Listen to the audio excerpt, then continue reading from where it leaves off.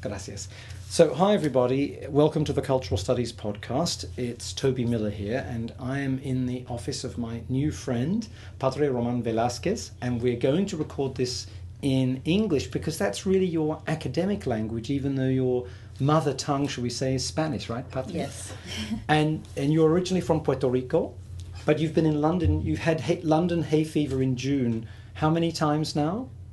Oh, I can count about 13? About 15 times, because we're both suffering at the moment. My eyes tend to stream and everything runs in the wrong place. But here we are. You're in sociology here at City University, but you've written about lots of topics, not just conventional sociological ones. So I thought we might just talk about some of those things, but also what you're up to now, what's interesting you. Yeah. I've been at City for 14 years. Prior to that, I was 3 years in the University of Puerto Rico, where I did some of my undergraduate studies there. And now, I've been doing a lot of work with Latin American sort of groups in London, and in particular, at the moment, what I'm researching is on a big regeneration scheme in London, in the Elephant and Castle area, which is quite centrally located transport-wise, but has been for many years marginalised economically. And there's a big regeneration scheme going on, part of the big London plan. It's in South London, very poor. Lots of Colombians moved there in the 70s, am I right? Yes, there's a lot of Colombians, Bolivians. There's a lot of the Latin American sort of groups established there for a long time, actually. And I am dealing with, rather than the sort of residential aspect of the regeneration, I'm dealing with the businesses, because it's there where they started establishing back in the 1990s. At the beginning of the 1990s, I was doing my PhD here in London, and it was on salsa music in London. But of course, I needed to know why salsa and where were the Latin Americans, which was a weird. I always question, why did I make that connection? But of course, there was obvious reasons. But there was no need for me to, in a way, make that connection, because the salsa scene in London was, or part of it, was not all necessarily related to Latin Americans. But I did want to say, well, why don't I find Latin Americans in these clubs? Why can't I find clubs that are run by Latin Americans? They did exist, but they was on the margins. But it took me to Elephant and Castle shopping centre at the time, when the first shops were opening, and nowadays what I find is, and I go back there, it's because their existence is a threat. When I first started, there were about 20 shops there, probably in the area or so. Now there are over 70 in the area. They're very small retails. A lot of them are in arches, sublet, and so on. And they're at risk of losing that space, partly because it's been earmarked as a sort of a regeneration area. There is a lot of investment by developers. There's a lot of interest by the council as well. And by the way, for those listening, regeneration in Britain, as in the United States, means destruction of small businesses and traditional or immigrant communities in favour of corporate capital. Yeah. Just in case anybody wondered what was being regenerated. Yes, and it deals to issues of gentrification, for example, how the area is changing and so on. And so I am sort of researching into that. What have they achieved so far? Also, the negotiating process, how is happening? Are they included? There's a big attempt by the government to say ethnic minorities have to be incorporated in the transformation of places. Were they? Well, not really. And sort of examining the role of the state, that sort of fluctuating, role of the state between the retailers and the population there and corporate capital. And of course, it always sidelines one way or the other, rather than the other. So that is basically what I'm doing, sort of documenting. Part of me wants to document what's happening, and other parts of me also wants to be quite critical about what's happening and engage with debates about small ethnic retail and how they're evaporating really from most areas in London that have been through this big regeneration sort of schemes. And at the moment, it's these areas, what the normal plan now is trying to do, or the new London plan is trying to do, is they earmark certain regions that have potential because of their transport links or certain assets of the area. And Elephant and Castle couldn't be solved by anything else apart from location, Zone 1, and it has very good transport links. And land value, but property value not. And Zone 1 refers to the London public transport system. Yes, that's it. Yeah. And this is the closest to the centre of London. We're in Zone 1 as we speak in Patria's office because she's a Zone 1 gal.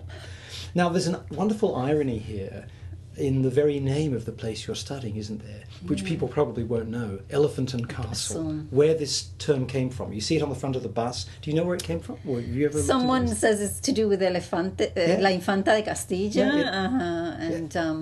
And the Cockneys couldn't say that. So this place that was named after a working class Cockney version of the name of a princess from Spain. At the time when the Spanish and British empires were trying every now and then morganatically not to have a massive war, right? Yes. I mean, this is the sort of irony, and now it becomes a place where Latinas come to live in London. Yeah, no? and make their livelihoods there. The businesses are there. There's quite a big established business sort of cluster there. Right. But it's organic rather than planned. It's been all developed because it was cheap. And they're in the cheapest areas of the shopping centre, for example. They were in the middle of the corridor. Some of them are actually now in the more sort of stabled sites or in the arches. And it's interesting because it's the arches under the railway system. And they hire an arch and divide it and sublet to different and is that under the arches area, as it were, an informal sector of the economy, or is that actually just as formal as the stores in the shopping mall? No, it's formal in the sense of in which it's been. It's a formal business set up for that with the proper planning and all these sort of and it exists as sort of a lot of these arches in England. It has had the tradition of being like workshops or art places or warehouses and so on. So there is that tradition of hiring these spaces and gain money out of, I suppose. Right. And what sorts of businesses are folks running? Is it clothing, food, and so on? Yeah, everything. Dentist, clothing, food. A lot of it is food and food sort of for retail. There are some slightly further away. There are radio stations, for example, media outlets. There's also distributors along there and in Druid Street as well, further down in London Bridge. But mainly that there is a lot of like clothing, beauty salons, and food basically. There's also travel agency, money exchange issues there as well. Remittances and things like that. There's a jeweler there. There's a dentist there. So you can really get everything you need. Everything you need, yeah. And the main thing I think I'm worried now is that. Well, rents have already increased, they've said it. They have been really excluded from this. And another aspect that I've been doing with them, which has developed out of the research, is through an organisation called Elephant Amenity Network, which is a local, that deals with issues about local environment and amenity issues in relation to Elephant and Castle. They're very active and they're very well connected with council and the local area, and they knew I was doing this research, and they wanted to incorporate also Latin Americans within their remit, and that was really helpful because we were trying to do things to respond to planning documents to recognise that there is a Latin American cluster there and that the council should do more to get them to stay there. And so they wanted to develop what is called a neighbourhood plan. These are in response to what the developers were doing. Community groups can do that. It's a long process, but they're trying to do it. So I developed with them, together with the retailers and gaining their insight, a sort of neighbourhood plan vision for the Latin American sort of sector within their general plans for the area, and that it's sort of in progress. It's a very slow process, but it seems an achievement in the sense in which when we took and we were working with students who knew how to do the planning and the vision, get that into a nice little project, and when I went back to the retailer, said, this is what we've done, would you like anything else changed, does this work, does this not, things that we took from there.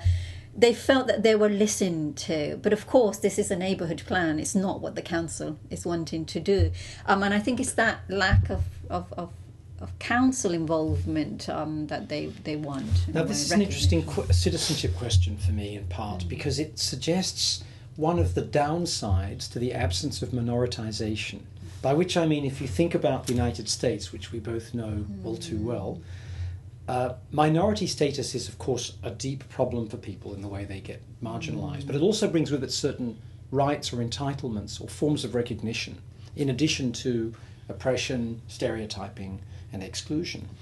And it seems to me one of the issues, theoretically, for Latin Americans in Britain is that even though Britain was so important in the region in the 19th century, most of Latin America was not part of the British Empire. And so there's not the special claim on the state that's been effectively made here by South Asians, by Africans, and by others descended from those groups, and the same by Australians and Canadians amongst the white settler colonies, that there's actually a difficulty there simply in being recognised as a group. Is that right, or have I got that wrong? No, there is a big campaign to recognise them as an ethnic group, basically, the Latin American Recognition Campaign.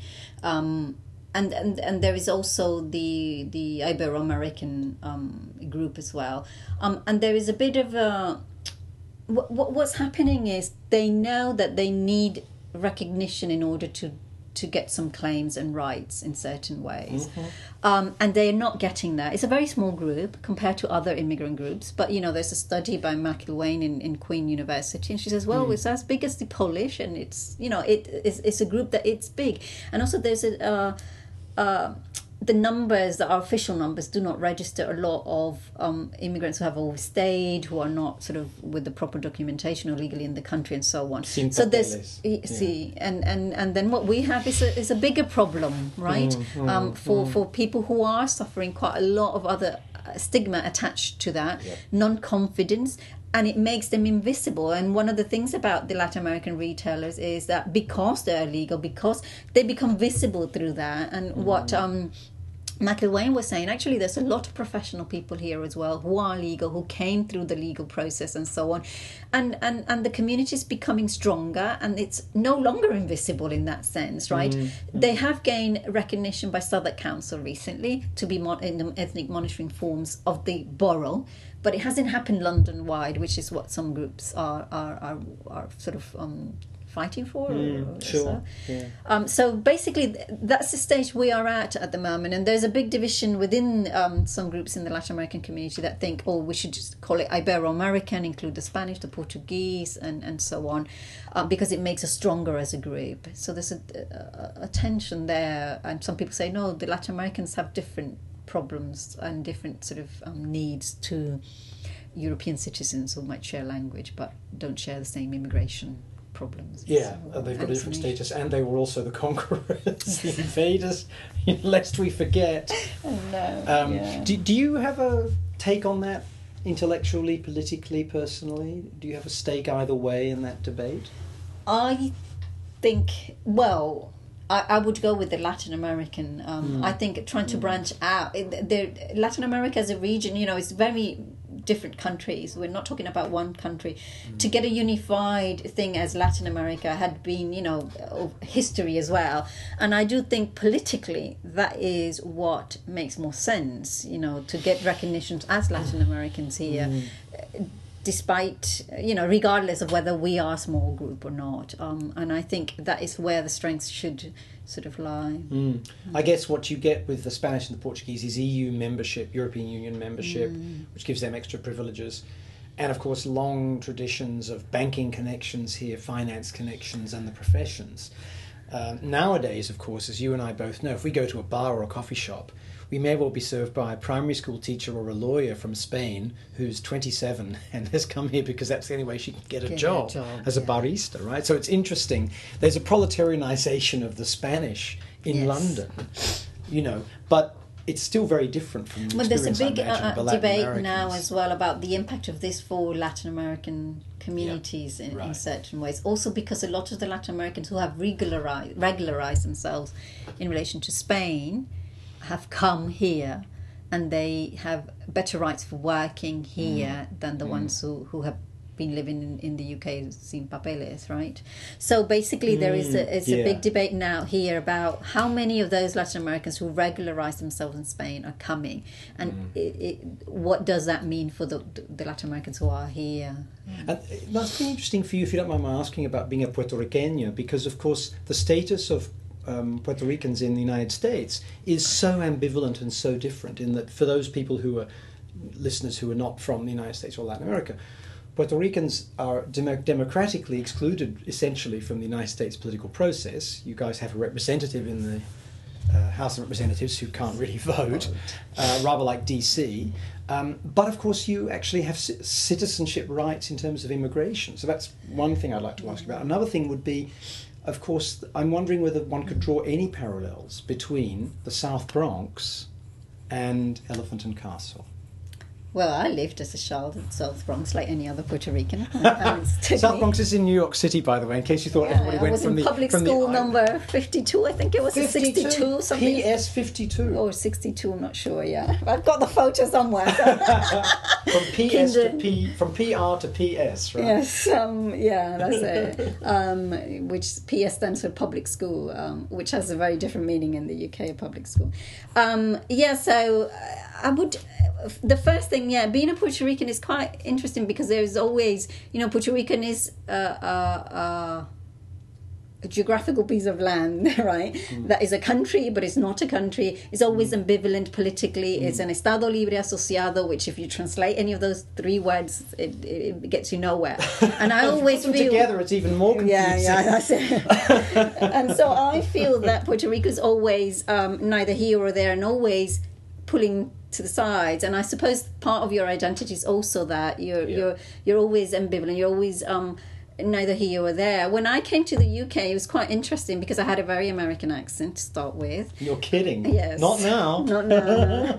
Now it's all mixed. Muy inglés, no, pero muy inglés. Pero muy inglés. No, well, the English won't say that. They would say, "What part are you?"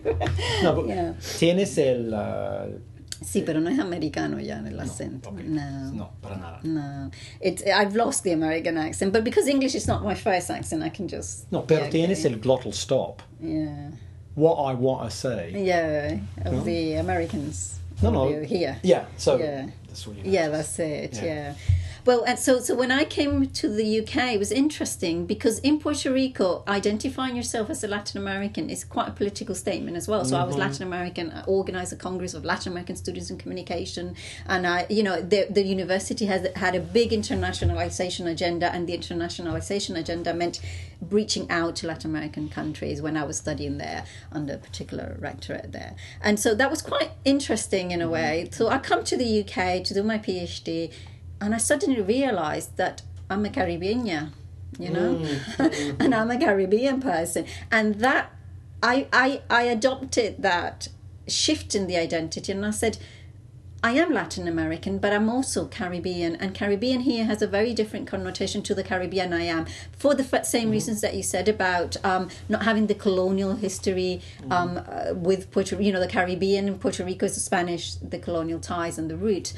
So identifying myself as a Caribeña was also quite important for me, saying I'm a Caribbean person, and people say, well, you're not black enough, or, so those were things that were quite, I wanted to challenge the English way of thinking as well, that, Caribbean, it's quite mixed. It's mixed. It's racially mixed. It's not People just... speak Dutch. Yeah. They speak Spanish. French. They speak French. They speak some indigenous languages. And so that was quite sort of interesting. And in terms of the parallel... and of course, my work has always been defined by the Latin Americans in London. I did try to shift at some point, but do something sort of to do different sort of research with the night consumption and the electricity introduction, which stemmed from having done my PhD. I went to work in Puerto Rico, so I developed some of the themes rather than the Latin American sort of migration, because I was in Puerto Rico. And then when I came back to the UK, I tried to continue those themes, which were to do with the night, time, space, and consumption. And I was trying to deal with technology and the introduction of electricity at night and how that changed perceptions of the city as a space of consumption, basically. That didn't lead me anywhere with a paper I've never published or so. But then I went back to the Elephant and Castle because there was a lot going on there. But yeah, Elephant and Castle, I'm not sure whether it's similar, but in certain ways it reminds me in some aspects of South Bronx as I was growing up, because there was a lot of at the time I was in South Bronx, what I remember were buildings being burned, for example. There was a big political thing about eradicating people from the areas. There was a lot of commotion about buildings being burned, people having to move out of the area, and I remember living with a lot of fear there in that sense. I remember the building, and I went not long ago probably 10 years ago with my uncle. Where was it? Because I still remember, and the building was the backyard basically of the school and the schoolyard. And then my parents decided to move to Philadelphia, so I lived. They realized, that's the first stop, I suppose, of every Puerto Rican, because they know someone and so on. And then they moved to Philadelphia, and I did first, second, and third grade, or years 1, 2, and 3 in Philadelphia. Yeah, right. Because I mean, for people who don't know, the South Bronx is arguably, amongst many other things, the origin of rap and much hip hop, and a lot of it is Puerto Ricans and Dominicans. It's not just African Americans, and a lot of it's in Spanish, because these were the places that were so drastically underfunded by cuts, particularly to arts budgets, music budgets, and so on, in systems like PS 52 or 62, whichever one you were in, before going to Philadelphia. And so I'm just wondering about that sense of an enclave that one gets, or historically one gets, with South Bronx, as you say, a place where Puerto Ricans go as their first port of call, and this place. One of the things that interests me about Elephant and Castle, I think I'm right in saying that on Sundays there's a big gym there, and it becomes, I don't know if it's Pentecostal, but some kind of Protestant church space for Latin Americans. That's really interesting, because that has been the first space that has been the first victim, really, of the regeneration scheme. They were in a leisure centre, and that leisure centre they hired the hall for Sundays, I think it was, and they attracted quite a lot of people in there, and it was a sort of Protestant type church. And what happened was that that site is no longer there. Photos prior to and after the site being destroyed. And I think only yesterday in one of the sites it was announced that there's a big tower now, 34. The elephant is going to be called. So I just think, it's one elephant that's going to remind Latin Americans that their space have already gone. So they've been the first victims. That church had to leave last year. I think it was in June. Was the last year they had to go. And now I believe the church is segregated to different parts because they haven't found a big venue again. Right. To do it, but they used to, and that has been the first victim of the regeneration. Completely displaced, very little month's notice to go and find another place. Yeah, much as I dislike charismatic Protestantism and what it does in Latin America, that's not good.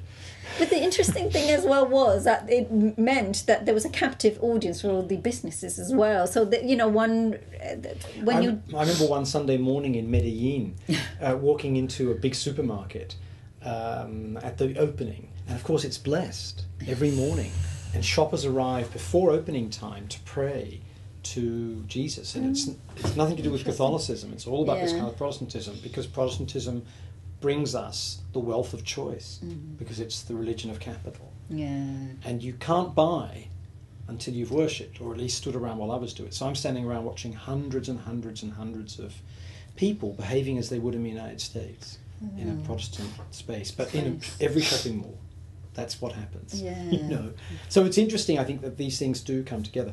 All right, can we go back to, I guess, what was your doctorate and your book, and hone in a bit on that, on the question of salsa and salsa here, and what salsa means. For some people it's a sauce, for some people it's a dance, and it has very special connotations. And for some people salsa's music. Right, and sorry, it's a musical genre. I think it's been sort of globalized as a dance form, but it really is the music, if anything. But you can't separate. None of them, I think, is part of all of that.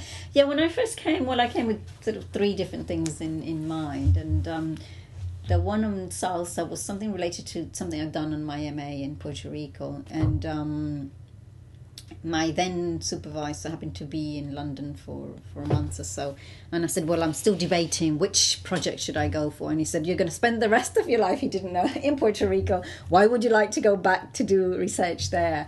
Do research in London, just stay here. And that's what was the definitive moment of a scholar there who has written on salsa a lot, Angel Quintero Rivera, Chuco. They call him Chuco Quintero. And Chuco Quintero. Yeah. Oh, he's a good writer, yeah. So anyway, he was the one who told me, stay in London, don't take the year of research to leave, because you're going to go back to Puerto Rico and write there for the rest of your life, of course, 3 years after I came back here. But never mind. But it was the best advice ever, actually, because there was nothing done about salsa. And it was interesting to see how salsa was sort of appropriated in a way in London salsa dance scene here. And how it started, because the craze for salsa, how it started with business people introducing certain clubs, a theme, then the whole thing develops. You need DJs, you need the music, you need the food, you're right, and then sort of a whole network of clubs. And the way it started was very much like that, 3 or 4 entrepreneurs opening it at the same time. They get together to create a craze. So it was all very business-like. There were other clubs that were in church halls, and you hire for the night and so on, that were run by Latin Americans, for example. There was also like nights in certain places run by some of these people. And that was interesting in itself, because there was I did things about the embodiment of the music, how people learn to interpret the music with the body, but also how it's played is very different to how rock, the instruments are performed in a very different way as well. So it's all about how this idea of Latinness was performed through the body, through salsa, and sort of it was embodied. So it's about issues of identity in that sense. And I also did a bit, because place, space, time, identity have been always the core of my sort of research, really. Issues so theoretically those are the issues I'm dealing with. So I was also dealing with where I tried to map where the clubs were, and I came up across sort of cultural geographer, which I love her work, which is Doreen Marcy, and she introduced me to this idea of the geographies of power, a concept, or the power geometries. So I tried to map out in those where were these clubs, who were they run by, and then talk about those geographies of power. And so it was a more complicated picture than just saying, all the ones that are run by Latin Americans are South London, and the ones that are not are in the centre of London. And that was quite interesting, because it wasn't quite like that. There was a boat in the River Thames run by a Colombian, so just in front of the Houses of Parliament, raided when there were footballs and Colombians were playing and so on. So why was he there? So I was asking questions like that. Why is La Casa Latino Americana in Kilburn, for example, when most of the Latin Americans are not living around there at the time? So I was trying to understand those locations and why they ended up and why it was. So I sort of connect with a lot of those sort of geographies of power and place and issues. And mentioning her, haven't you interviewed her? Yes, I did. Yes, I did. I did interview Doreen Marcy, and I'm in contact with her. Where can people find that interview? The interview was published in a Latin American journal. It is available electronically. It's Signo y Pensamiento. Signo y Pensamiento. We also interviewed Jennifer Robinson, which is also another South African sort of geographer. And in her case, she gave me and a colleague from Argentina a lot to work on ordinary citizens, or ordinary cities, she called it, ordinary cities. And I sort of try and bring some of that to my work on Elephant and Castle as well. Why do we need to aspire? For example, Elephant and Castle is made to aspire to a place in the global city, and it has to redefine itself in relation to, so you have Elephant and Castle has to justify within southern London a global city, and so Elephant and Castle has to redefine. So those are some of the things of the layers of locality that Robinson has also given me, and following Marcy as well, and that is quite to me. Well, that's where the theoretical bit comes in certain ways, because it also gives me ways of understanding how Elephant and Castle has to redefine itself in relation to this idea of the global city. And so I say, why do we have to aspire to one generic future, right? And why can't we reinvent ways of thinking spaces and places differently? And how listening to these voices properly, not just a ticking box exercise of accountability, can make a difference in how cities are developed. One of the frustrating things in Latin America is I don't know about wholesale, but powerful import of Richard Florida ideas about regeneration, reconstruction of cities and so on, and the tendency to fetishize the latest, whether it's the Ford Foundation in the 50s and 60s, or neoclassical economics displacing Marxism in the 70s and 80s, or creative cities, creative industries in the 21st century, just import these ideas from other countries, not just the United States, and assume that they work because they're written about in English by powerful white men. And it happens again and again. But there's a whole market for placemaking, city branding, nation brand, for example, and it's a whole, and it's based on a lot of there's a organization called Project for Public Spaces, which have done great things in New York, and they do markets, and they follow more or less white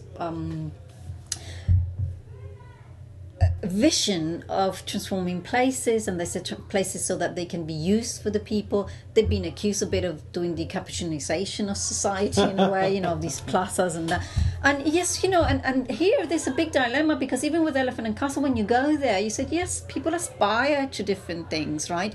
People aspire to nice places to live, to nice places to hang out, a park, a cafe, whatever that nice means to you. You want somewhere where you feel safe, someone that you walk and you feel that it's a nice environment to walk in. But at the same time, you don't want that at the cost of the poor, the immigrant, right? So how you deal with those contradictions, I don't know. They can't see both belonging together. And my question is, can these two forms of global capital, the immigrant that comes and settles, it's a form of global capital, minor as it is, and the global corporation, can they, and this is something that has been said by Sukin as well in relation to New York, can they survive together? And this is a question she asks. Can these two forms of global capital survive? Can we imagine futures and cities in this way? And that isn't, at the moment, it's models, architects, everyone works under the same sort of umbrella of a generic formula for places. Oh, absolutely. And often trying to do away with the organic forms of inhabitants that exist. Just getting back to your book for a moment. So, what's it called? The Salsa book? The Making of Latin London. It was. The Making of, modest title. The Making of Latin London, Salsa music, place, and identity. Yeah. And it's, I think, 1999. 99, because it was the result of my PhD thesis. Yeah. So folks can get hold of that. And I actually looked it up and saw that it's available through quite a lot of online booksellers. Yeah, probably you have to get it secondhand cheap, because if not, it's quite expensive. It's hardback. So a friend of mine said, I got it for £8 through a secondhand internet site. So that's the way to go. Yeah. Now, in the almost 15 years since, has a lot changed in terms of salsa and its place in Latin life in London? Well, the salsa craze has died a bit in certain ways, but it's still there because it is a dance form. It has also gone to other cities. There are musicians, there are bands, but also there is a newer generation. And what is quite interesting is that there is something developing as well. The migration has settled more from other countries like Bolivia and Peru, and there's a lot of Andean influence, and so it's quite interesting the way in which there's like new sounds coming. It's not necessarily salsa, there's a bit of the reggaeton in there's new influences into here, and there's a sort of particularly sort of Andean sound to the music as well, that I find quite interesting. And some of the bands that are now are also... It would be nice to retake this in a way, because some of the bands are sort of highlighting their Andean heritage as well. Andean, is that the way you say in English? Yeah. And so that I find interesting. I haven't followed it up fully, like research-wise, but those are trends I see that are interesting. Are and happening. Reggaeton is quite popular here. I don't follow it up. LA 96.3 reggaeton. No. I had a friend from Colombia, and he kept asking me. It wasn't reggaeton. I think it was Calle 13, and she was saying, "I can't understand the words. You need to," because she thought it was Puerto Rican. Sort of words that were not translated into, and I think the same happens with reggaeton here as well. But in her case, it was interesting because it was Colombian, and she was singing. She says, "A wiper. Why is a wiper?" She was talking in Spanish to me. So, ¿qué es un wiper? Y yo, a wiper del carro, el que te limpia el cristal. No. And what's cornflake. Well, cornflakes, and so she couldn't understand these anglicisms that are being in the US. The reggaeton radio stations do code switching all the time. Yes, that's it. So, buenos días, how are you, Patria? Estamos here, muy happy together, juntos allá, all the time. Y hay palabras que han sido adoptadas como español, como cornflake, wiper, Spanglish, pero también el code switching. Las categorías, los lenguajes, todo eso. I think the code switching happens less here. The interesting thing is also the lyrics of the music here. I was sort of joking when I went to a concert a couple of months ago with some of my sort of Latin friends here, and I was saying, well, it's changed from yuca ñame to choclo, and because it reflected the influence you see of the new sort of migration that is coming. When I did the research at the beginning of the 1990s, it was a particular type of migration, and after the sort of 2000, there's a different sort of migration, and that is what you're seeing. Those sounds are very different. I've got a friend here who's a Dominican. I don't think there'd be too many Puerto Ricans and Dominicans in London. No. But his story about coming, and I'd love for you to tell me how you'd make sense of this. He's a working class guy, and he moved with his wife and children to Spain in search of work. Bottom fell out of the economy, so he now sends remesas to his wife and children in, I think, southern Spain, and he's been here for 6 months. He's worked every single day apart from one Sunday 2 weeks ago. He has a couple of different jobs. So what's I don't know how you would explain that kind of migration, but what are the push and pull factors? Why are Peruvians and Bolivians, why are Andeans coming here now in greater numbers? And what's the relationship between Spain and here? Is that relevant to this, as in Oscar's case, my friend's case, or not so much? I think there's a lot of questions being asked now, in particular because of that migration from 2000. At the beginning of the 70s, when a lot of the Latin Americans were coming in, some of them were coming with work permits. There was a big scheme to attract. There was a change in immigration regulations in the UK that allowed people who had no connection with the British Empire, basically, to apply for work permits. This was done to sort of limit the number of people coming from the colonies, right, in that sense. What they didn't realise was that they opened up another loophole for other countries. That's how Latin Americans come. There's a big thing there. So they were coming with work permits to work in the service industry and so on. Some were not necessarily, but also there was Pinochet's, some were escaping dictatorships. The Chileans were really strong politically at that time as well. So there were a lot of political unrest in the region as well. So that you have both things. Economic migration, au pairs were also from Colombia coming at that time. That was a system that was closed later in the late 80s, I believe. So au pairs and domésticas also, right? They came to supposedly learn English, but they're basically not, and they were working with families in a way. And so... those were some of the sort of things stimulating migration in the 70s. A change in immigration rules here, political unrest in the region, and political things in Latin America. And certain conditions that allow women to come as au pairs, and it was women from Colombia in particular who were taking on board a lot of the au pair. And then what's happened is that there's been loads of immigration changes, more tightening and so on, but there's also a big migration also was happening with Spain, because I don't understand fully the immigration regulations there. What I know is that if you can claim that a grandparent you could come through that route, and some people still had the grandparents link with Spain. Puerto Rico lost that, because by 1898, when Puerto Rico passes, everyone has to become Puerto Rican citizen. So Puerto Rico doesn't have that, but a lot of Latin American countries still have that strong link where people did not want to give that citizenship away. You've got lots of people whose grandparents fled Spain during the Civil War. Yes. Lots and lots. Yeah. I mean, I think 60,000 went to Mexico, for example. Some amazing number of Republicans fleeing the fascists. Yeah, and I have people in Puerto Rico in similar ways. Again, they can go to Spain and so on. So yes, there is that aspect there as well.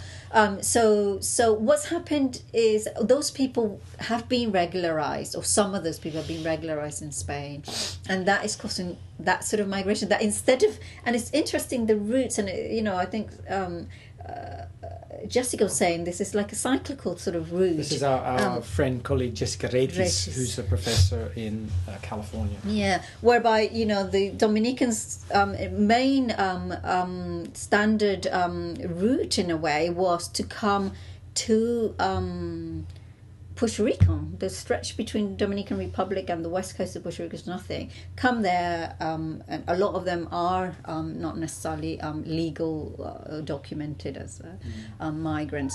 But there's a route into American citizenship, for example. For them. And for those who don't know, Dominican Republic shares the same geographical area, in a sense, as Haiti.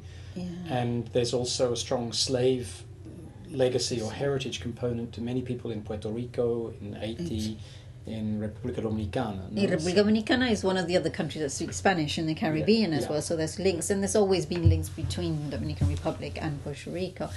So what's happened is that there's a lot of this also happening, that there is people start discovering that the US and Puerto Rico is not the only route. That has been exhausted. And people are exploring other areas, Australia, for example, and so people are exploring other areas. And Spain became one of those, because there is a connection there with language and colonial ties. What happens then is that because of the economic situation there, then they need to move, and they move usually to other countries. But why the Peruvians and the Bolivians now?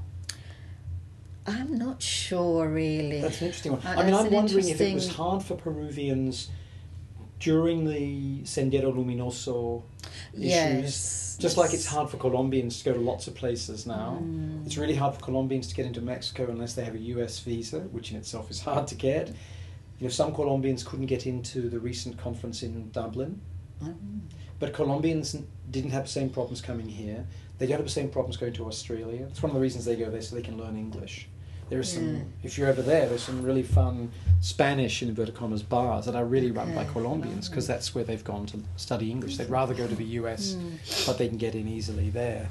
So it's interesting to try to work, I'm wondering with the Peruvians, with the end of the Shining Path, Sendero Luminoso, or effective end, as a major terrorist movement, and the other movements there under control, whether that makes it easier to get visas or permits, who knows? I don't know. And for example, the Bolivians is quite interesting to know. It will be interesting to know why in particular. And I think a lot of the ones that are coming are from rural Bolivia as well.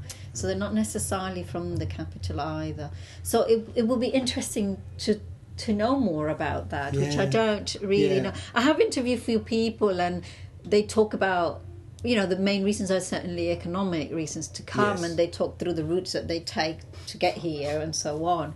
I'm not sure of any conflict or unrest in that sense, but you never know whether they are. One of the things I found when I was living in Mexico was that people there that I met who were, working class, all thought Britain had fantastic weather. They are here. Yeah, look outside the window. Here we are in July. It's fucking freezing. It's not and totally grey. It's not. It's not sun. And that everybody was wealthy. This was very much the understanding. And the third thing they knew was that there was football. Yeah. You know? But also they had a positive attitude compared to their attitude to the United States. Yeah. And also sometimes they're like chains, you know, someone comes and then there happens to be some sort of job link there. So things keep coming as a chain as well, or people who were here earlier on. And I think there's a lot of that. And there's a lot of migrant talk in places like which is the next place to go where you can make a lot of money and so on. And so there's a lot of movement as well in relation to that, speculating where they can, because a lot of these are migrants who are economic migrants. Some are political refugees or asylum seekers and so on, but the economic migrants do tend to move in relation. Of course, there's always the issues of families and so on, but they tend to move in relation to where they think.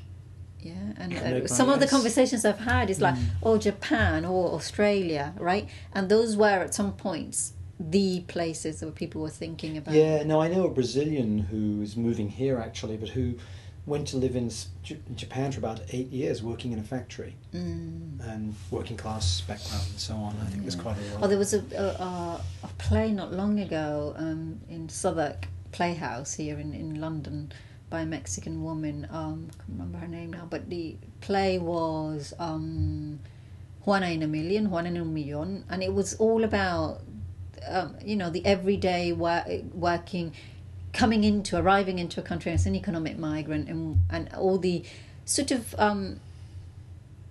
bad deals you get whereby you're not paid because they know that you're irregular and so on. So there's a lot of that going on in with the Latin American population here. There's a lot of people who come here initially with a tourist visa and then they stay and then they go within a week. I found people cleaning sometimes in near Liverpool Street, for example. I've only here been a week and I've been placed already here. And there's a lot of people who then start a job at the month when they're supposedly to be paid. They're not paid, sort of exploited really. And there's a lot of exploitation about their regularity. They have no rights, for example, so they even though they have rights, like I've discovered recently, they're scared of asking for anything because they're irregular sort of. And what would your recommendation be in policy terms for that? I mean, so many countries are trying to deal with this at the moment. In the United States, we're seeing so-called immigration reform right now. I mean, as a sociologist, communicologist, Puerto Rican, immigrant, resident, all those things put together, how should we deal with this issue of citizenship, residency and so forth? I think it's a very difficult call in a way for governments because they rationalise it economically, they rationalise it this way. None of the figures necessarily will match their claims, but you manipulate figures to support your arguments. As an academic, right, as a person, as an individual, I think you gain more from these individuals regularizing them than keeping them out of the loop. These are very vulnerable populations who can't have a bank account, an address, and they are really invisible, and they're only accountable to their families, and that's it. If this person disappears, there's nothing else to protect this person. They become stateless because they're not in their countries either. And I believe that none of them necessarily want to cheat the system.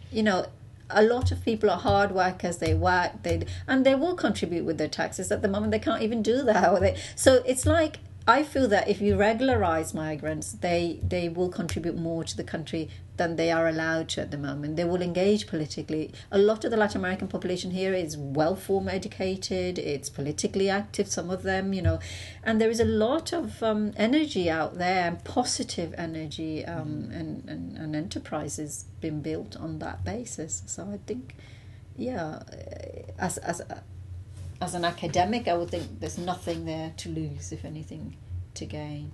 No, I couldn't agree more, and I think it's a real tragedy, the way in which people are rendered illegal. Because particularly in a place like the United States and Britain, in the case of the United States, here's this place where these people all invaded, and they, committed a genocide as best they could, and now claim that others are trying to get in there without papers. What papers did they have? Absolutely zero. Their families never had any. And these people are trapped as well, aren't they? They're trapped in a cycle that is... So, and then in the case of Britain, there's that slogan that a lot of, I think it might have been Caribbean folks used to use, which was, "We are here because you were there." Yeah. So it's fine to invade and enslave half the world, but if some part of that world or any other wants to come and be where you are, then it's just disgusting. I mean, it is utterly extraordinary, but it's also a populist versus elite liberal problem. On the one hand, you and I are talking in favour of working class, very marginalised, very industrious people. A lot of the audience opposed to what we would be saying, a lot of the group would be working class, maybe industrious people who are on the run and frightened economically, and so retreat into a particular white enclave of quasi-privilege, but it's within the working class. And that's one of the tragedies, I think. One of the challenges of immigration reform is to take even the good neoliberal aspects of immigration, which can be very positive, I think. Everything else is awful, but open markets in labour I'm completely in favour of. And to take some of those arguments and explain them effectively to local working people is, I think, really one of the great challenges of our day. And I wonder about the role of culture in that. I wonder about being able to say, listen to salsa, or look at these fruits and vegetables. Oh, the food, yeah, they love it. When there's a new Peruvian restaurant open in Soho, and everyone is raving about it. You see reviews in all the newspapers. And yes, there is a richness to London as a multicultural city that everyone raves about. But if you close their doors, then you're not going to have, if you're not going to give visas to the Cuban ballet to come here, then they're not going to have it, right? They're not going to have these things. And I think there was an issue recently about that, about visas for artists, and how a lot of the Latin American people, artists in particular, Cubans, can't get visas. And it's like a tragedy for the creative city hub, right? So how do you promote that if you don't have a system that encourages that in the first place? Not just for the artists that are coming to get a visa, but also for the ones who are here who could thrive, but you don't give them that chance to thrive and opportunities. Absolutely. Because they're in the, they can't, basically. Now, we've been focused very much on London, but if you think about a lot of, say, South Asian immigrants and their families in Britain, they've moved to many other places. One thinks of Birmingham or Leicester, Bradford and so forth. The same with people of African descent. Are there other parts of the UK where Latin Americans have chosen to settle? There are in other parts, but because it is such a small, I would have to look at, statistics, but it's a small part. But there are places like Brighton. There are quite a few, and there are quite a few salsa clubs there as well. And there's like places, for some reason, some Scottish places as well in Scotland. And I think the reason why Scotland is to do with port of arrival being Ireland, because it was seen as an easier way to get through and then get the boat rather than... So there was something to do with that. And I think there's cities in like Manchester. There's few students actually doing research on that I know of now on, for example, women and migration of Colombians or particular groups in other cities that are not London. It's starting to. One of the things I found frustrating in my year here, and I'm leaving, going back to LA for other reasons, but one of the things I found that's frustrating is the lack of significance of Latin America in British academic and public and cultural life. I suppose, that's been my struggle to find my place in the UK. It would have been easier to fit in the United States, I think, easier for me in certain ways as a woman, Puerto Rican. Probably not probably within the Latino studies, but there is a Latino, there's a Puerto Rican center, there's a, they are institutionalized as academic subjects and so on. The thing here is it's quite, the British education system I find sometimes wants to modernize, but it hangs on to those British, sort of traditions. And so Latin American studies becomes Latin American studies, right? So it's development, it's economic development, it's urban development. Actually, the urban doesn't actually come too much. But it's about development issues, it's about economics, it's about politics, it's a lot about politics within the region. So it's not about diasporas and migration. That seems to have been, and I think that the problem I found here was that didn't quite fit the Latin American studies here, but that perception is starting to change. I think the study of McIlwain and a few other academics who are starting to take on board the subject, and a few students and PhD theses finished. When I started, there was one book on Chilean families in London, or in the UK actually it was, after the Pinochet, and that was the one academic source there wasn't anything. So now that I can tell you, actually I can list 40 easily at least sources, it tells you there is a lot of interest now, and also there's a lot of scope there for doing comparative work. Latin Americans are in every city that you can imagine in the world, so you could think that there is a lot of scope there to do something about Latin Americans outside of the United States. Latin Americans abroad, that's the title of my next book, Latin American sort of cultural spaces abroad. Could you tell us a little bit? We've just got four minutes or so left. Could you tell us a little bit about this next project? Yeah, well, that's a book that will draw on some of the research I'm doing in Elephant and Castle, but it's about how Latin Americans are constructing spaces abroad. We wanted it sort of London really because it's where we're working, but the publisher said abroad. But it gave us an insight that this could be actually a bigger project in that sense. So basically what we're doing is see how Latin Americans have created these cultural spaces. No one has dealt with it. There's a lot of migration data there. But there isn't about how they also engage with cultural media. So there's a chapter on media, carnivals, that my colleague Livia Villasana, she's co-authoring it with me, and she's working on those parts, and I'm collaborating on the media section as well. She's done research on that, and Latin American organizations, for example, as well. So we're taking some themes on transnationalism, diasporas, identity, place, and sort of linking through all that. Wow, that's exciting. And is that still underway? Yeah, we just have signed the contract with Palgrave. It's due next summer, so that's exciting. The project. Exciting. For when I leave City. Now, we should conclude with that. So, like me, you are leaving City University here in London. Yeah, I am leaving. I'm not leaving to another academic institution, so I'm sort of trying to sort of work on this book, and then probably I do have sort of associate fellows and research associate in other institutions in the UK or in London, and the idea is to sort of give myself some time to see if I can extend the work I've been doing with the Latin American retailers and community organizations. So basically, it's to see if I can branch out there and do something. But also strengthen some of the publications. So we're working on both things, and see if, I can move out of academia, I think.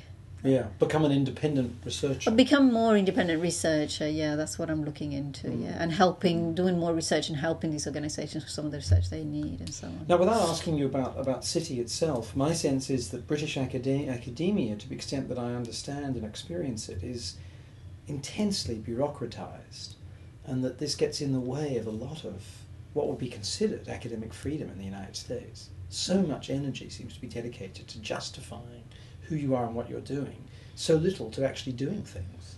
Here, I'm literally bowled over. But that's not a comment on our employer, whom of course we love. It's a comment on the system here, which seems to be very much that way. I come from Puerto Rico, being in the University of Puerto Rico system, which was over bureaucratic. Was it? Yeah. So I come to City in 99. The times were very different to how they are now. And I was very formal because in Puerto Rico everything had to be in writing and everything was very formalized, letters, memos and so on. So we inherited the worst of the Spanish and the English. So and the US. So Puerto Rico was really bureaucratic. So coming here, suddenly I wrote a memo, yes, to someone. I will take this PhD student and so on. And she says, wow, why were you so formal? Writing a memo. So of course. So I relaxed a bit. The next time someone writes a sticky note, I reply back in the sticky note. Right. But those times have obviously really changed. And I think there's a big change in academia and the British system. They're trying to become more like the American, but they don't want to leave the British way. So they're like halfway between, and they are in I think it's a transformation stage, and they're neither here or there. The system was very elite. Education system is becoming a massive education system, and they want to keep the elite pastoral supervision one-to-one system. And you don't have the resources to do that, and you need to change. So one thing has to give way, and they don't want to give way yet, but they want to adopt the massive education system product. I think that's encapsulated perfectly what I've witnessed in the last 12 months. Well, Patria, thank you so much for this conversation. I've learned a great deal. I've really enjoyed it. Do stay in touch, and when you're doing further work on behalf of the elephant community of London, let's join together again for another podcast. Yeah, thanks. Thank you so much.